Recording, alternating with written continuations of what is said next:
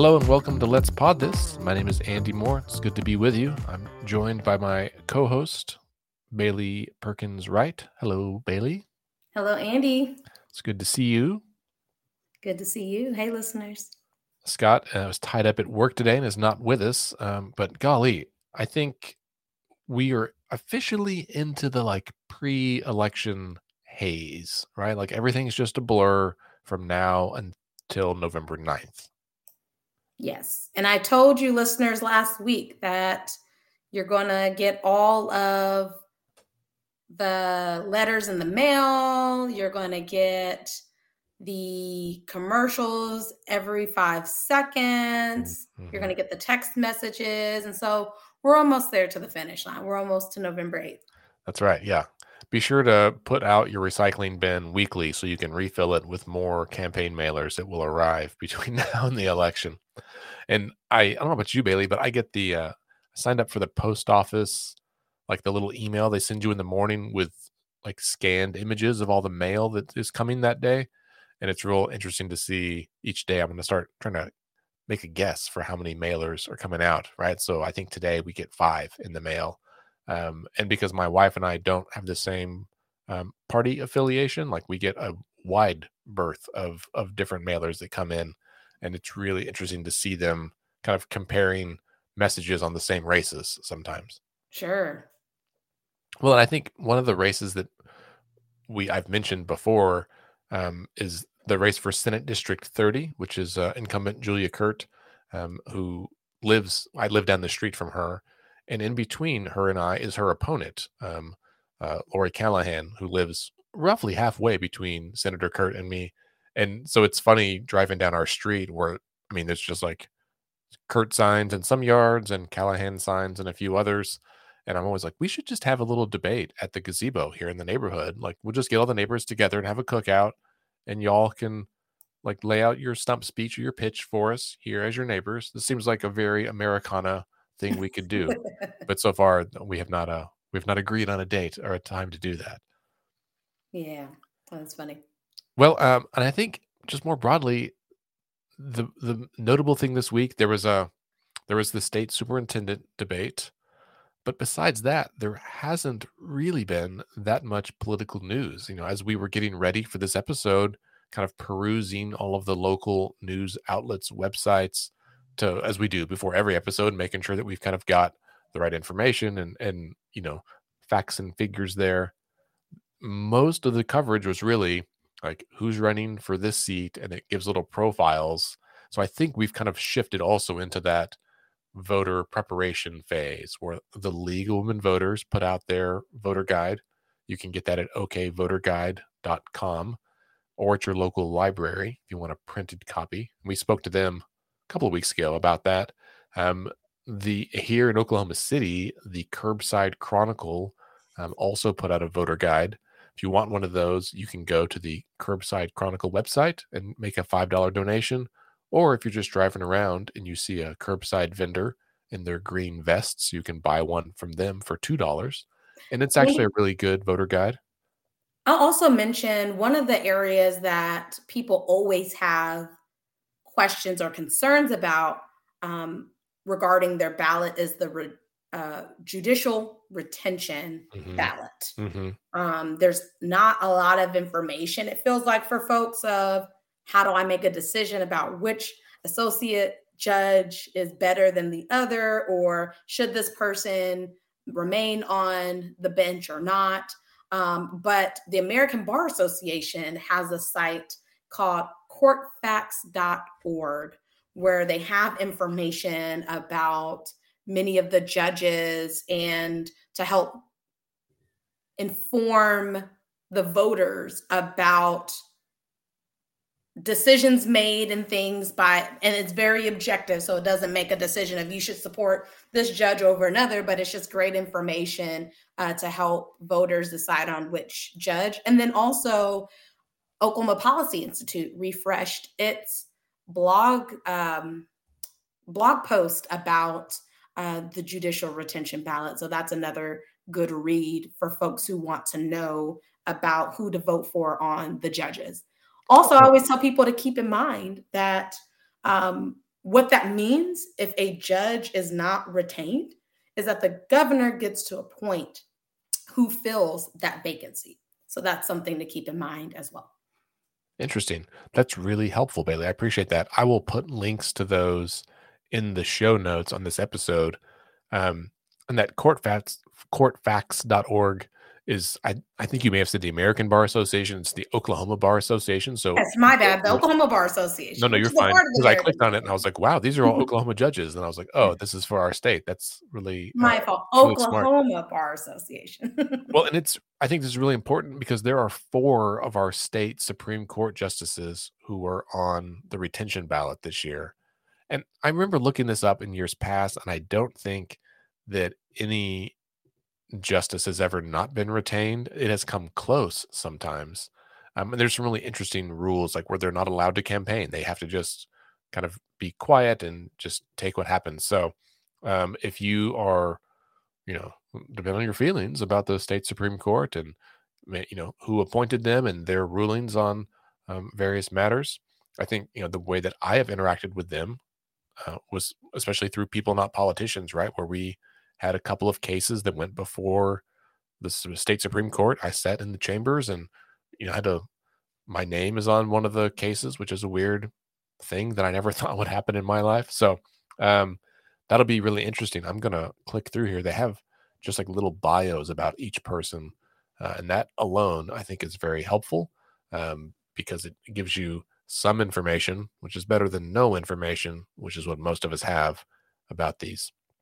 I also like the OK Policy post. I think it gives some good information to kind of help explain more broadly what these positions do, the district judges and associate district judges, kind of how they come to even exist. That is helpful in understanding why these positions are so important, right? And as a reminder, for those who live in the Oklahoma City area, you will have, or in Oklahoma City, I should be specific, you will have a state question, not a state question. You will have a question on your ballot about a school bond issue for this Oklahoma City Public Schools. So that's another important thing that you want to take time and research before it is time to vote. That's right. Mayor Holt, I thought, had a really informative Twitter thread yesterday or today about the school bond issue that made several points that I think people forget. Most namely is that, our tax structure in Oklahoma is so weird in so many ways, and our school funding formula is so weird in a bunch of different ways. Schools schools do not receive any state funds for capital expenses or infrastructure, right? So buildings, all of that stuff, schools have to go to voters to get money for that through the issuance of bonds, right? So the average age of OKCPS buildings in Oklahoma City public school system is 72 years. Most buildings are about 70 years old. So you might imagine they require some maintenance, new HVAC, new gyms, walls, all that kind of stuff. They can't spend a dime on that unless it is approved by you and I as voters. And in order for that bond to pass, it has to get a 60% majority, right? So at least 60% of voters have to vote yes. So it's a higher bar anyway, and they have to go to us. So it's difficult. And so what happens is they don't do it, every couple of years for a lesser amount because it's kind of a big lift, right? It's hard work to get it all organized, design the plans, make a path for what the money's going to be spent on. So when they do put it up on the ballot, like this year, it tends to be a big dollar figure, which spooks some people. But my personal suggestion is look less at the total amount of money because stuff's expensive right now, whether it's milk or school repairs. But also do some research and see what all they're planning to use that money for. Right, it really has to go to some expensive updates and maintenance that is very necessary. And if we don't do it, when literally schools will crumble on our children's heads, and that's not ideal. Well, and I think there's valid questions from people in the community, especially coming out of Pathways to Greatness and school closures, of accountability of where those dollars are going to go and how. And so I definitely encourage voters to have conversations with Oklahoma City Public Schools and other leaders on how those dollars will be spent so that you know and feel comfortable when that decision is made, right?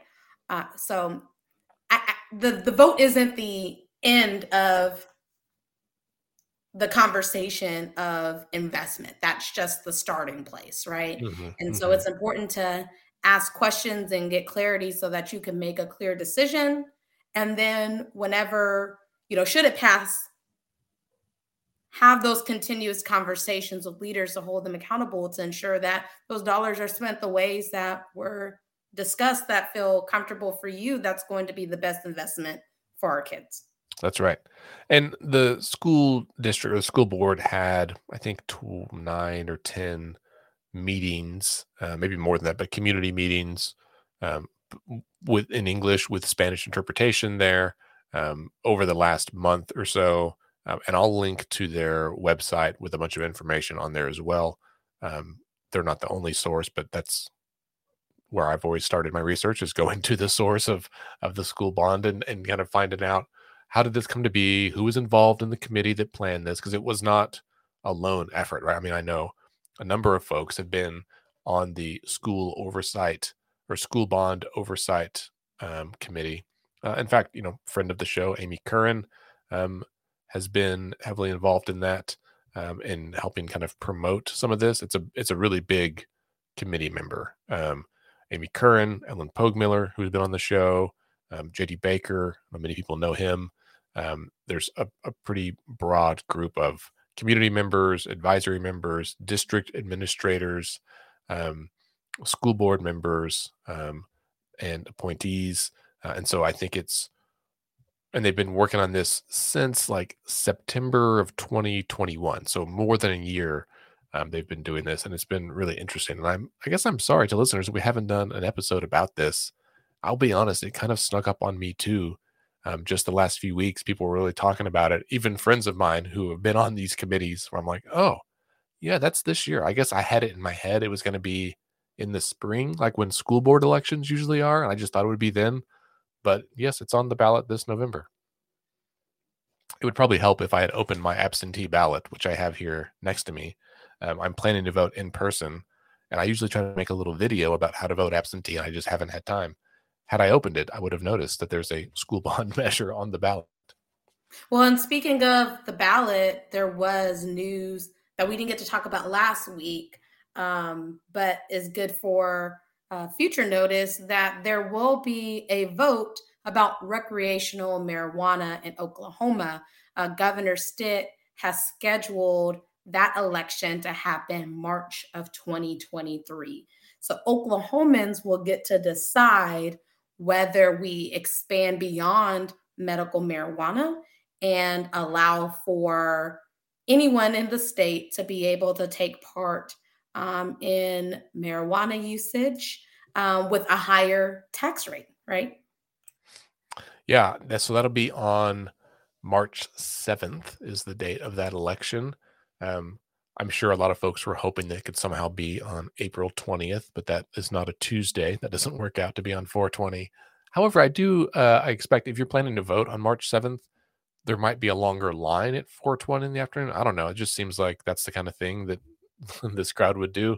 But yeah, hotly anticipated. And we've done an episode about it, the long road that State Question 820 has had to get to the ballot, and the fact that that he called a special election, which hasn't happened in a long time, just for this. So I think it'll be the only thing that's on that ballot, and that's going to cost the state. I think the figure that I saw in the news was like $1.3 million to administer that special election. So if you're interested in being a poll worker, it's always harder to get poll workers for those unexpected elections. And go ahead and put it in your calendar now. Of course, you can still vote by mail. You can vote early. You can vote day of, just like any other election. But that means for, I think, most of the state will have city council elections in February, and then the marijuana vote in March, which is those are unusual months in an off election year. These are the kind of elections where turnout tends to be exceedingly low. So every vote really, really matters. Absolutely. Yeah. Well, and I'm sure maybe between now and then we'll do another episode because that'll be right in the middle of session too. And that's the other thing that'll be interesting. This this state question is only a statutory change, like just a regular law change, not a constitutional amendment. So there exists the possibility. I'm not saying this is going to happen, and who knows, right? But it could pass on March 7th, and the legislature could come back and repeal it like March 8th. I mean, like they can later that week they can come back and repeal it, which would I mean, people would I think riot. Like that would be extremely unpopular for them to do. But we've seen the legislature try to undermine laws that the people have voted for in the past. I mean, Andy, we're still having conversations to this day about elements of State Question 780 and 781, right? I was reading a press release just an hour ago about conversation of whether the elevating of the petty crimes of theft, should be lowered, and if elevating that number has led to an increase of thefts of people's packages and other things, right? And so those conversations continue to exist. And to me, that shows a likelihood that those conversations will come up in the 2023 legislative session of what are some ways to change and undo what the people have put in place, right? So that definitely wouldn't be out of reach for folks to pass that state question in March, and then the legislature find ways to either change it, repeal it in ways that are different than the vote of the people. Yeah. Yeah. Yeah. It'll be interesting to kind of see. So there's like all of these storylines kind of weave together, right? It's like when you watch a movie and you're meeting different characters on other sides of the planet and you kind of know that eventually they're all going to come together at the end. That's kind of what's happening with federal marijuana laws, with state marijuana laws and initiatives, with past drug laws and all of this. Because, recently President Biden issued that executive order that would change simple possession into being a misdemeanor and not a felony, which has not had much impact in Oklahoma because that's what 780 was supposed to do, or it did here. However, we've seen since then a spike, a dramatic increase in charges being moved from simple possession to possession with intent to distribute. That's a pretty nuanced difference there. And, with intent to distribute is a felony. And so it really, I mean, right after 780 passed or went into effect, boom, there's a huge spike on the stats. You can see that I guess DAs just started reclassifying or recharging people with a higher charge as a way to still enact punishment on them, which is the antithesis of the intent of the law. And so I expect this will be litigated or at least examined and audited over the next year. And it may be something that the state legislature really looks into because they're the ones that are responsible for the budget and doling out money. And when there's supposed to be cost savings that's not there, I expect they would rather have that money there and be able to, I don't know, cut taxes or something with that than have to come up with that money from another source. Well, and it's also another note of why language matters and how laws or state questions are worded. Because one of the reasons that the money hasn't been prioritized for what that state question has lifted was the language about that essentially gives the legislature the ability to assess how those dollars go into that account, right? So I think that's something that's important as we make policy, that there has to be teeth in areas that requires deposits or whatever. But when there is latitude for discretion for the legislature, they do get to make those decisions of prioritizing what matters most to them in those moments, more so than what did the spirit of the law say. Yeah. Yeah. Yeah. Bailey, on a different note, did you happen to see earlier this week, I think it was on Monday, there's a story from KOSU about the governor getting back into this gaming compact battle with the tribes? Because I heard about it and thought it was interesting timing, but as I've read about it during the week, it's a little mind-blowing in some ways. Well, and what I've heard is that, well, I think it's number one, it's indicative of the larger conversations that have increased over time about the strained relationship between the governor and many of our tribal nations, right?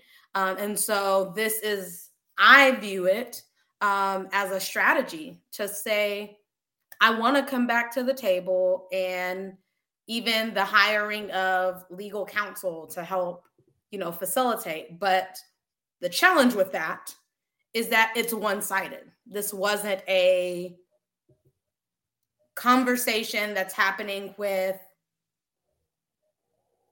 the tribal leaders who don't feel the respect, for the what word would I want to use on this? Who don't feel respect for, like, the magnitude, I guess, of the conversation, right?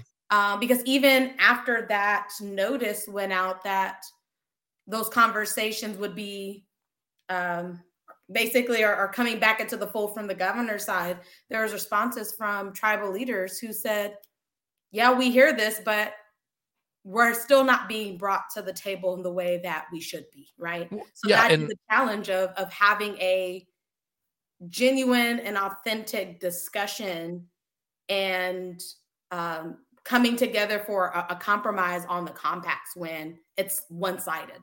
right. And I think for me, this stood out for a couple of reasons. One, we're like a week and a half out from the election, his reelection. It seems like bad timing to bring something like this back into the forefront of the public discourse when you know that the tribes have already endorsed against you, they're already upset. And I think broadly, it just seemed like an unnecessary move, at least for timing, right? If you just won re-election, you want to get into it, okay, that makes sense. But right now, it seemed like poor strategic timing. Secondly, when so the governor signed new gaming compacts with 4 of the smaller tribes, but did so without legislative approval, which is against the law essentially. And the tribes, and I think the legislature, the leadership, took that to the state Supreme Court, and the state Supreme Court said, oh yeah, indeed, the governor is not allowed to unilaterally sign new gaming contracts. And so the state Supreme Court already nullified them once. That's happened.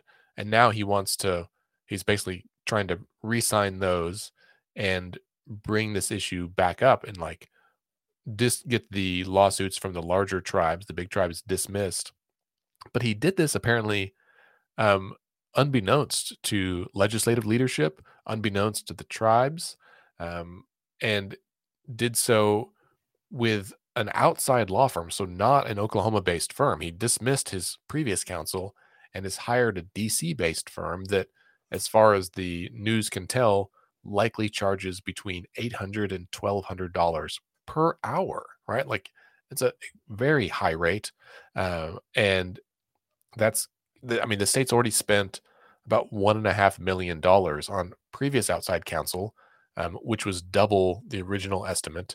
And so for him to have spent that money, essentially lost it all because they didn't win the case, right? And now he's starting over again with another, I think, maybe more expensive outside counsel. So, Andy, it does raise a question of, what does this mean?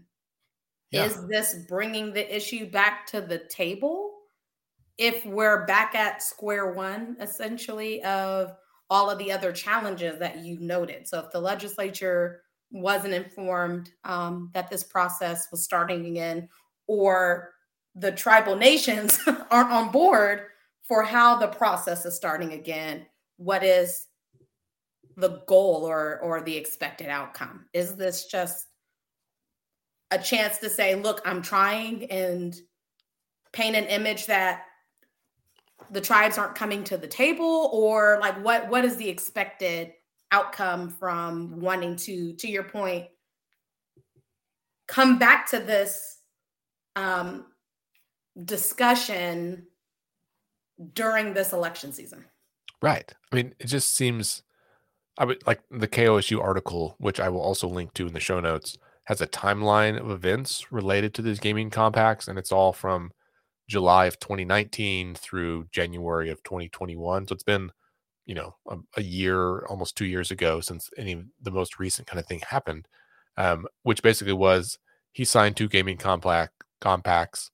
The federal government did nothing about it, and then the bigger tribes sued, or the state sued about it. The legislature sued. So those were basically ruled as invalid. He signed more compacts. Then later those were ruled as invalid. And so he's like suffered, I would say, like a number of losses in the eyes of the law and probably the eyes of the public. And it seems risky to brought this up right now. It seems risky to have brought it up at all, because it's spending more state money, except when they asked the governor's office, his spokesperson, Carly Atchison, said that it was not state money. So she said it was the funding for the new council wasn't coming from the joint state tribal committee that would require approval. And so we'll have to be very curious to see what happens, because of course all the tribes are, and I think a lot of the public is like, hang on, why are you spending more taxpayer dollars on lawsuits you've already lost, not once but like several times? This is a bad use of government of taxpayer dollars. It's also an assumption about reelection, right? So there's confidence there that I'm going to re-engage this conversation under the notion of being reelected November 8th. So I think that's another interesting aspect to it of, I'm going to continue on these efforts to show Oklahomans I'm going to continue doing the business, right? Yeah. Well, I mean, it sounds like his stance on building a new house on the governor's mansion grounds, right? Where he was like, oh no, we're going to build it. We're going to move forward in the next couple of months with breaking ground on it. It's like, well, but you might not be there. Like, this seems like a very unnecessary and high dollar thing to move forward with, that you're hoping. And I don't know if that's trying to project confidence, a winning attitude. I'm all for that, but like not when it involves millions of dollars of our money. But hey, that's me. Well, Bailey, is there anything else that you want to bring up this week? I don't think so. I mean, there's do you want to talk about concerning things happening at the federal front, of leader spouses getting assaulted. And I know that's something that is concerning, like regardless of where anyone falls on the political spectrum, no one deserves to be assaulted and harmed. And so I feel like we're seeing a greater trend of aggression towards our political leaders that we have to think about with our verbiage, and the ways that we're engaging, that we're ensuring that people have the ability to lead without fear. So just sending thoughts to Speaker Pelosi's husband on his recovery after being attacked in his home. Yeah, that story was nuts. And there's still details coming out about it, but it is concerning and just nuts. Well, I think that brings us to the end of the episode for this week. It's been a short episode, and that's okay because we're all very busy. Listeners, before we go, well, first, Bailey, thanks for being here. Of course. And I mean, and listeners, just another reminder, this is the time to do your research for your ballot. You can go to the Oklahoma voter portal and find your sample ballot to see what exactly is going to be on your ballot.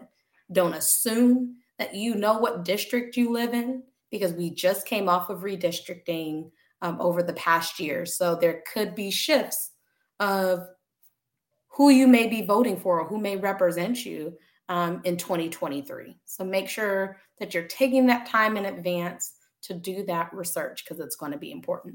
Yeah, that's exactly right. Another good resource is kind of a compendium of some of these resources is on our website.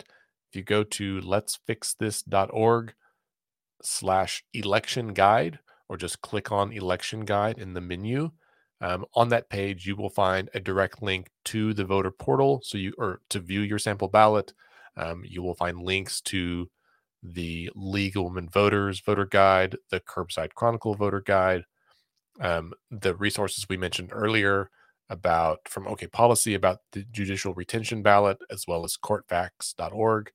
We'll have all of that there in one place. Some FAQs about voting, dates, times, how you can go vote early, voting on election day, all of that. And when you go to our website, you'll probably get a pop-up when you first get there that's a notification about our very exciting election night event. It is the Election Night Show at Tower Theater. That is Tuesday, November 8th. That's Election Day. Doors at 6, show at 6:30. Mayor David Holt will be there. Former State Senator A.J. Griffin will be there. Erica Lucas, local entrepreneur, will be there. And our musical guest will be Cody Pruitt and the Secret Mansions, which I think is a tongue-in-cheek joke about politics there. I didn't know he was that political, but that's funny. It's a really great group of musicians that are going to be playing for us that night. We'll have raffles, we'll have food, we'll have merch. We'll have election results. That's the reason we're all there. Should be super fun. So 6:30 to 10 on election night at the Tower Theater. It's free. It's all ages. It's free. Please feel free to come, and we'd love to see you there. Well, listeners, before you show up and have a good time with us November 8th, take some time between now and, I guess, 7 p.m. on election day, or whenever you come to hang out with us, to find a candidate or candidates that you support. Spend some time to knock some doors for them. If you have a couple of coins, make a donation. Every vote will count this election cycle. I mean, we say that all the time, all votes matter, but who shows up to the polls this election will determine who's going to be elected in some really important races. So take that time, do your research on the candidates. For the ones that you like, get out there, make some phone calls, knock some doors, because they all need as much help as they can get. So do your part. True. And that's a good reminder, Bailey. Also, this coming Tuesday, November 1st, we are having another text banking party, tacos and text banking on Tuesday, right? Taco Tuesday and text banking. Who doesn't like tacos? Who doesn't like alliteration in their event titles? Yeah. So we will be at the Copley on Northwest 23rd Street with tacos from Big Truck Tacos. And we'd love to see you there. Last week or earlier this week at our event, we had around 20 volunteers, and we sent over nearly 45,000 messages to voters. Had some really great conversations with folks about voting, helping direct them to the right resources. It's all nonpartisan. It is just focused on getting voters out to vote. And because this election is going to be so close, it's so important. We'd love to have you come on down. You can go to our website and sign up or register for the event on our Mobilize. I'll put the link to that in the show notes as well. It's mobilize.us/let's-fix-this. Should be a ton of fun. Last time we didn't have any music or dancing, but maybe we'll bring that in this time. You can dance and text bank at the same time, right? Surely. That makes sense. I mean, you need 2 weeks of good fun with Let's Fix This. So there we go. It's a party with a purpose. It's true.